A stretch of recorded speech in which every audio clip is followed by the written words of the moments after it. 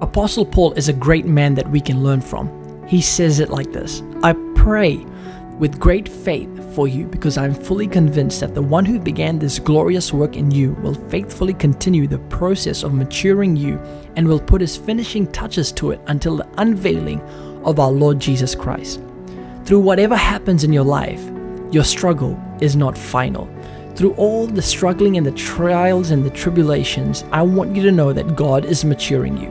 He's finishing you to make you look like Christ. It is crazy to see how many people know and believe about the grace of God, but have never seen it operating in their own lives.